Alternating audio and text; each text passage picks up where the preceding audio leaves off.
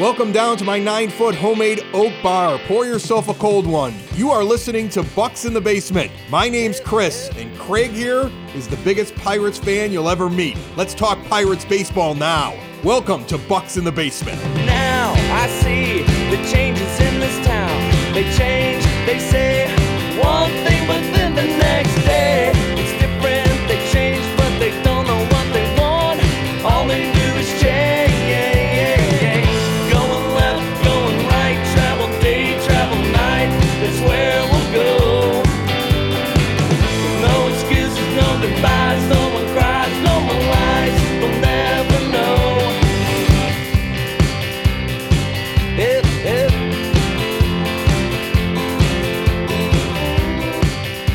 Bellying up to the 9-foot homemade oak bar. Pour yourself a cold one. My name is Chris. His name is Craig. This is Bucks in the Basement. 30 minutes of Bucks for fans, by fans, and my friend.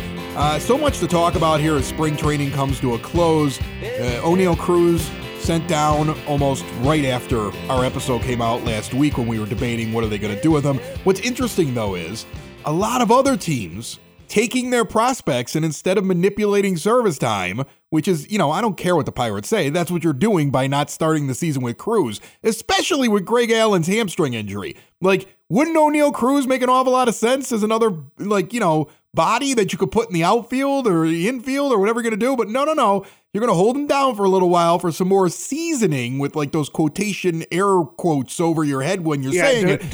He's down for developmental purposes. Right. But you see all these other teams bringing their guys right up on opening day. Bobby Witt Jr. is going to be doing it for the Kansas City Royals. What do you think about that?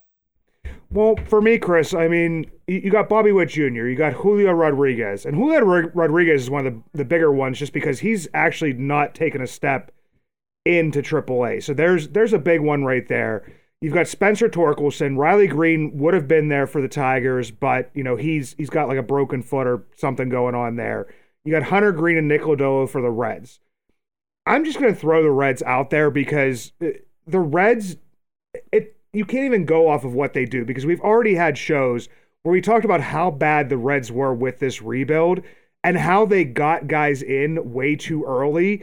And now you have all these guys coming up, like Jonathan India last year. And you should have been building at this point, but they built too soon. So now they had to tear it down. And you have to bring up Hunter Green. You have to bring up Nick Lodolo because you don't have 5 starters anymore. So I tossed them out. But the other teams, and especially the Mariners are so close right now. They were like a 90-win team last year. They are on the precipice of being possible legit contenders, and you're going to bring that guy up to compete. If you look at the Tigers and you look at the Royals, people will say, oh, the Tigers and the Royals, whatever. The Tigers and the Royals actually, I think, won around 75 games last year. So in that Central where, the Indians are kind of, being the Indians, Guardians. They're being the Guardians now. You got to get it right. I know, you got to get it right. They're being the Guardians, but I keep on seeing that Cleveland, and I see the Indians. I know, you see the C, and the problem is they were using the C for so long. The new C doesn't really remind you that the team name changed. That's the problem. Yeah. If they wouldn't have been using the C, or if they had G up there, just put the G up there. If they would have gone with something that wasn't just C for Cleveland, which they have been using, it would remind you that they were the Guardians. But because of the fact we're just going with another C on their hats, it doesn't click in your head. It's going to take a while. Yeah, but you have those two teams, looking to either, maybe surprise the White Sox, who are dealing with a little bit of injury stuff at the beginning of the year, but are, kind of up there and should be the winner of that division. But with that extra team added into the playoff pictures, they're thinking, you know what, maybe if we can, in a little bit of a down year for this division, if we can kind of creep up there a little bit more, then they can be a little bit more competitive. And you also have to think that, they had their bad years in 2018, 2019. So 2020, 2021, they start taking their steps forward. The Pirates haven't taken that step forward yet. And yes, we all know it's service manipulation, but I would like to think that if the Pirates were where the Tigers were and where the Royals were, that they were able to get up into the 70 win range and were building up towards something, that they would know where their window was a little bit better and that O'Neal Cruz would be up there. Do you think that the Pirates have a chance of taking that step forward? I mean, look, I'm looking at the Fangraphs projections for the lineup for the Pirates, right? And I just wanted to get the lineup in front of me, and spring training can get confusing. You get guys that get hot, you get guys that are cold. Just kind of getting an idea of who's going to be on the roster. And I see, let's count them off here in my head, and then we'll go into it. I see 1, 2, 3 interesting starters, maybe 4 interesting starters in their starting 9 that are going to take the field on opening day. And then I see a pitching rotation that's got Mitch Keller and a couple of interesting names that could take another step this year. So do you think, before we jump into this, I want to know what you think the roster is going to look like and who's the starting 5 and who's playing in what position mainly, even if they're not there every day. Do you think that another step can be taken this year, that they could actually take their foot, move it out the door, and do the first baby step? I'm actually kind of worried, Chris, and this is why I'm worried, is because last year, I mean, you had Adam Frazier for over the first half of the season having a career year, but you did have Ke'Bryan Hayes, who was injured, so his health, and he did roll his ankle, and now he's like at 50% running. So great job, Ke'Bryan Hayes. That kind of stinks to start off the year, but I thought that you had Tyler Anderson, you had guys that were playing pretty well, and you're hoping that you're going to get a repeat from Brian Reynolds, and you were a 101 loss team.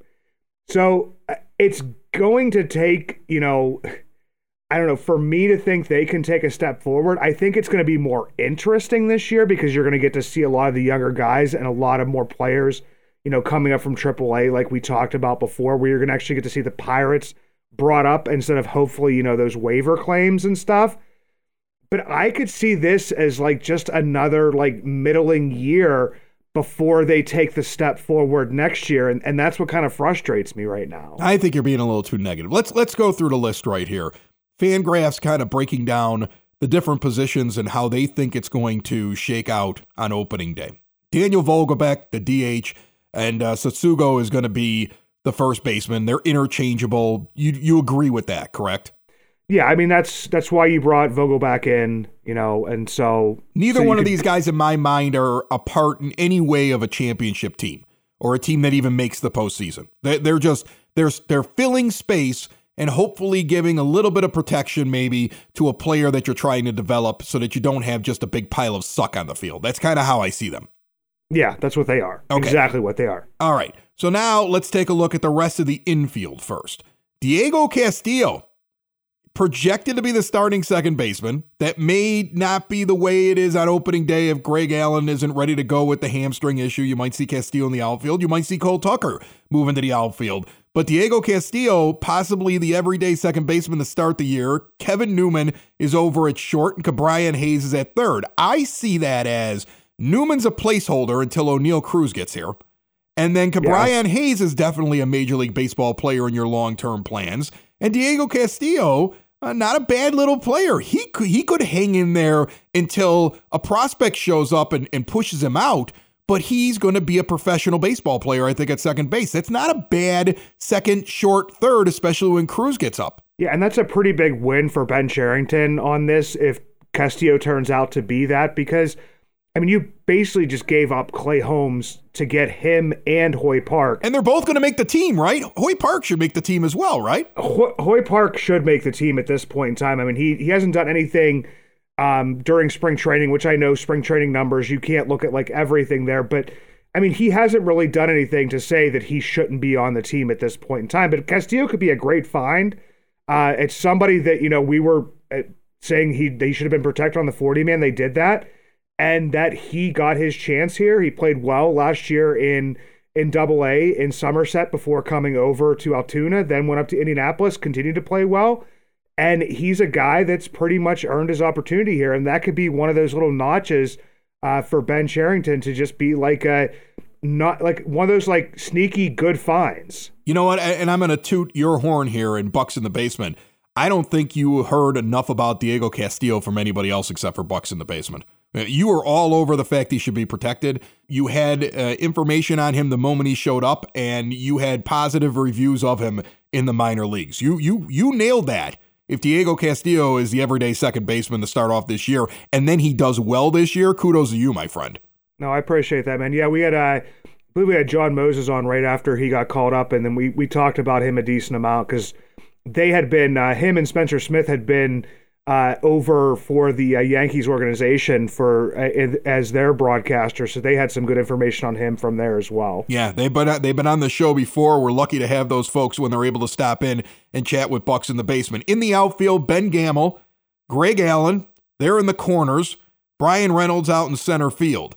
That makes sense to you, I would assume. Gamel's not a bad player. I don't know what he'll be, crafty veteran fourth outfielder, not on the team when this team is finally competitive.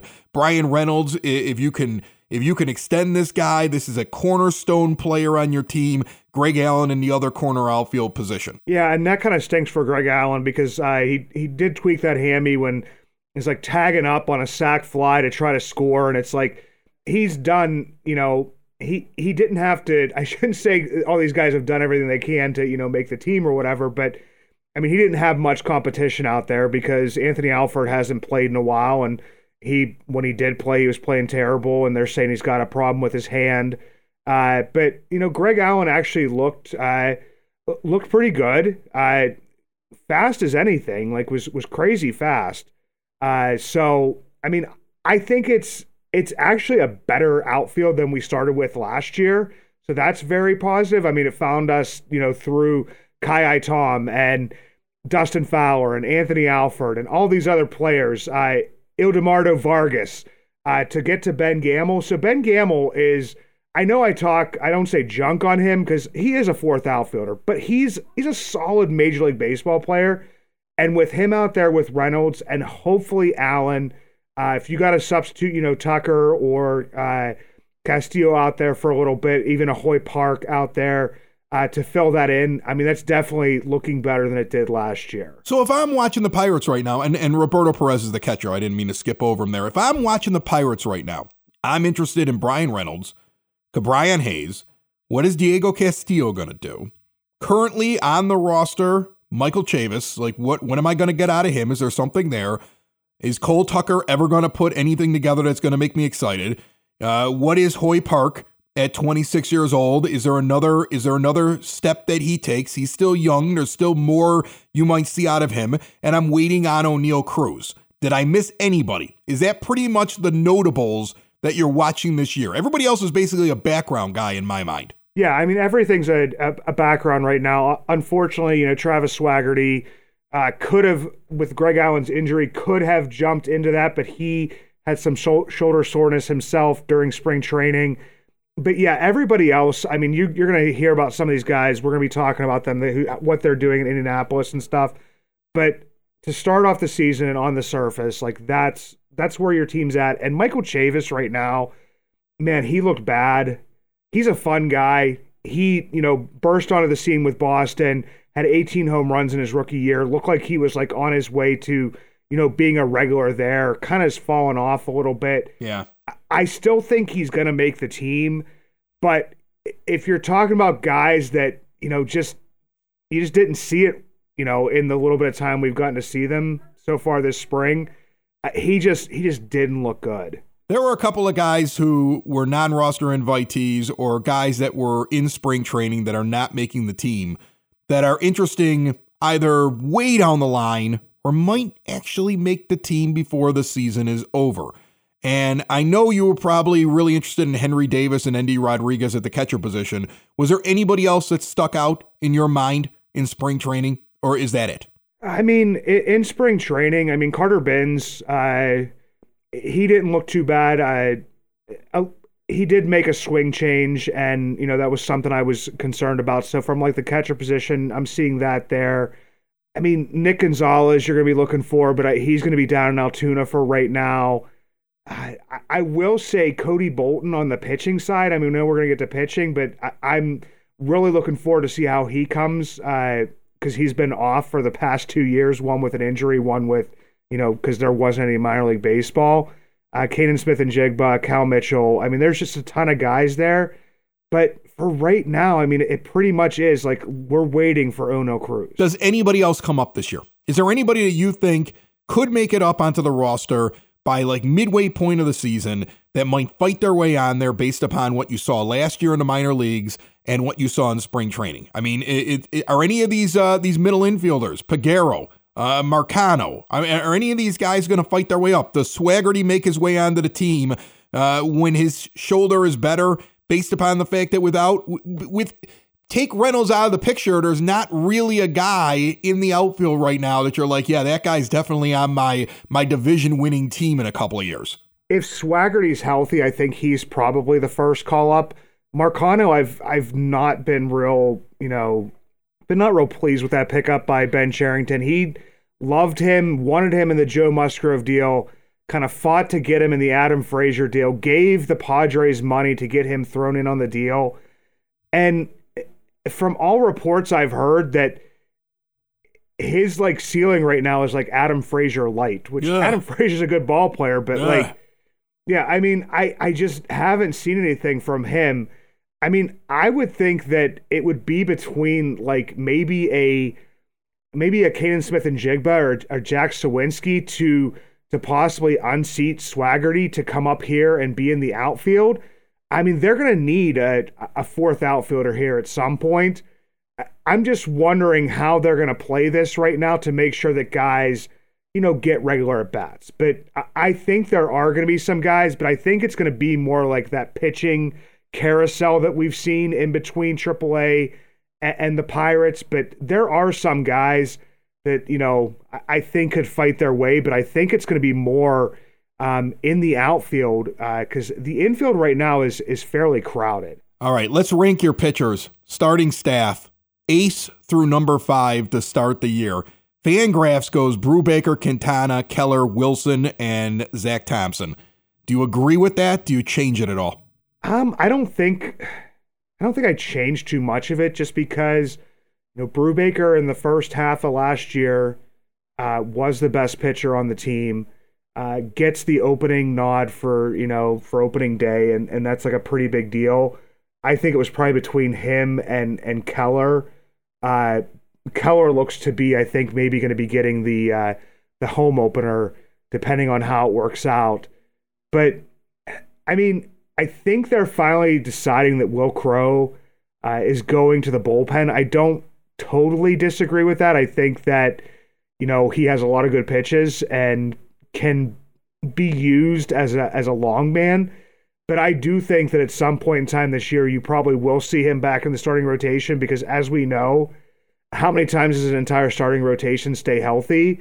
And people might be looking for that call-up for, Rowanzi or, a start from Yuhure or Kranick or whoever it may be, a Bolton down at AAA. But I could easily see, Will Crowe sliding right back in there into the starting rotation. But that's pretty much our best 5 or the most intriguing 5 that they have right now outside of Quintana. Quintana is your veteran. He's your, hopefully innings eater at this point in time in his career. If you get a little bit of a spark from him, maybe you can flip him the way you did with Tyler Anderson. If that's what you're looking from him. For me, you're looking Brubaker, you're looking Keller, you're hoping what Zach Thompson, did last year with the Marlins and the pedigree he came with up through the system with the White Sox was real. You're hoping that, Atlanta didn't give Bryce Wilson the time that he needed and he just needed a change of scenery because Bryce Wilson has had a very similar trajectory here to Keller that we've seen, where he's been up and down from the major league team to AAA, has performed well within the minors, but then kind of got stuck in between that, the AAA major league spot. So he's a guy that, they're hoping they found something there. I'm real interested to see Zach Thompson for an entire year. That's a guy that I mean, That's a guy I want to see. That's a guy I want to Yeah. see do well because I drafted him in my fantasy baseball team. I put him on there because he's relief pitcher eligible and I can use him as a starter.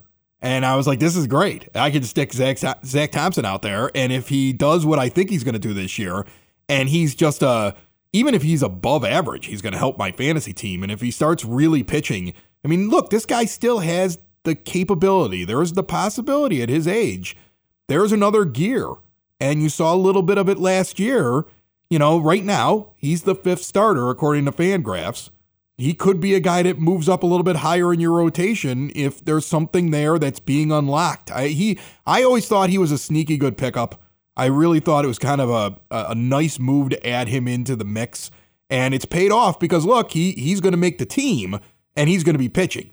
And you know, you don't end up getting him, then you're looking at all these guys that aren't in the starting rotation right now as your 5th. And I like him. I like his potential. I'm curious, is there a guy that is not making this team that's going down the AAA to pitch that you think could break into this rotation at some point this year?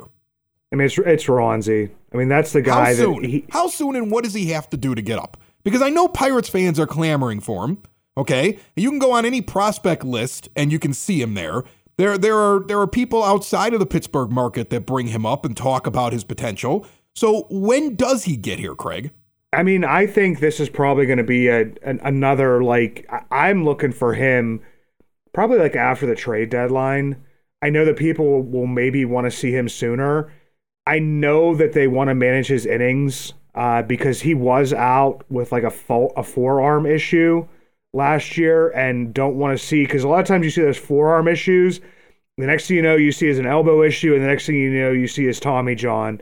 So, and I know they could have, you know, limited his innings up here in the major leagues.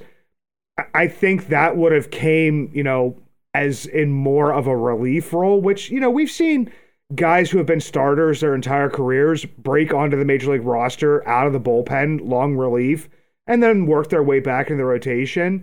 But I think that with AAA, like they have it set up pretty nice now in the minors, where it's like 6 days on, 1 day off. So every team has kind of gone to that 6-man rotation. So you can, I feel like you have an ability to limit those innings a little bit more down in the minor leagues. So I could see him, you know, he just has to perform like he did last year. And he should probably be up sooner. But I think they're looking for him to be like opening day rotation next year. And whatever they can get out of him this year and keep him healthy is kind of what they're going to do. Yeah. And something else that, you know, you don't think about until you look at this roster on paper. And then it just jumps out at you because you kind of forget about it. Is that take Jose Quintana out of this. You don't have any starting pitchers either in your rotation or coming up soon that pitch left-handed. It's like all righty pitchers. You're never throwing a team off in a series because they've got to change their lineup in any way. It's so interesting to me, but it's something, I mean, you know, when you're in a rebuild, you don't worry about that stuff. There'll be a point when this team is being put together for its actual run, hopefully, to start winning, that makes a difference. Yeah, and I think it's Omar Cruz is one guy lucky to not have the Rule 5 because they chose not to protect him that we could see at some point in time. I'm not sure if it's going to be this year that's going to happen. But other than that, yeah, I mean, it's like... It's weird. Isn't it weird? Like if you looked at a 40-man roster for any other baseball team, you would not see just one left-handed starting pitcher. You wouldn't see it. It's really hard to find a team like that. So, I mean, there's a lot of team building. You know, first what you do is you get rid of your pieces and you try to grab prospects.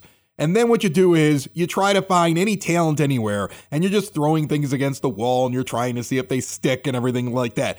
At some point, though, you look around, you go, wait a minute, hold on a second. Like my lineup is too right-handed or my pitching staff is too right-handed. And then you have to make that adjustment. That's something down the line that's a good problem to have. That means that things are taking another step and the Pirates then have to make some kind of moves. Now, let's talk about the future and the extension talk with Ke'Bryan Hayes before we get out of here, because I find that very interesting.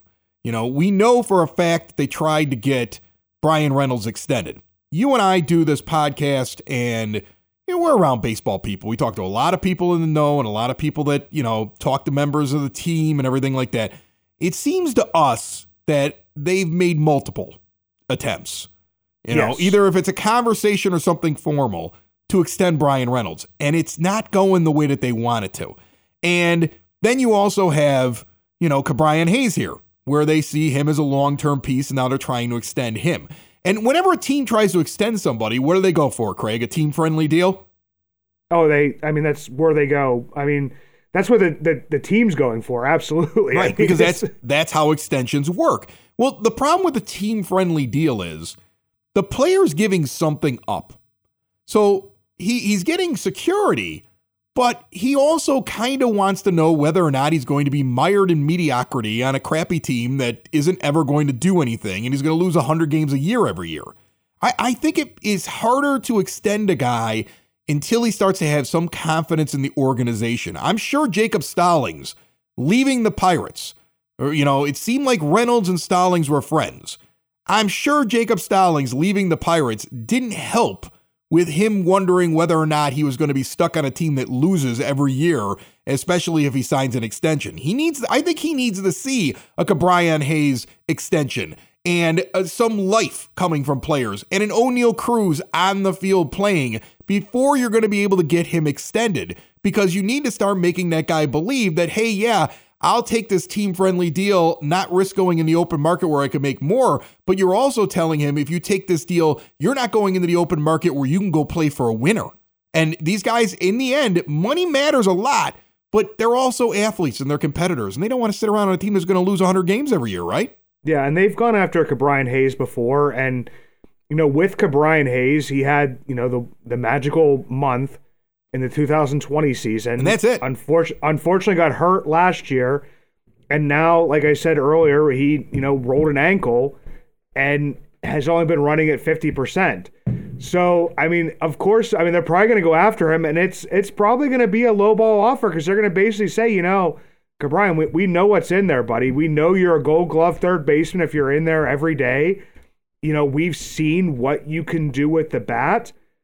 But, you know, this is probably our best offer for right now, because, you know, we want you to be a part of the long-term plans, but we got to also see that you're going to be healthy too. So this is the offer, bud. And, you know, I can see him saying, you know, and his dad whispering in his ear as a former major leaguer saying, oh, they're lowballing you, kid.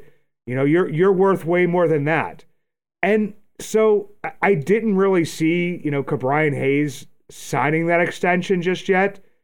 But if he goes out there and tears it up, I don't know if I see him signing the extension either, because then he'll be thinking, oh, how long is it till I'm a free agent and can get a big contract? Yeah, exactly. You know, here's the thing. It's a tricky business trying to get guys to extend on any team. It's got to be a lot trickier on a team like the Pirates that don't notoriously pay an awful lot of money, don't have it in the budget because ownership doesn't spend.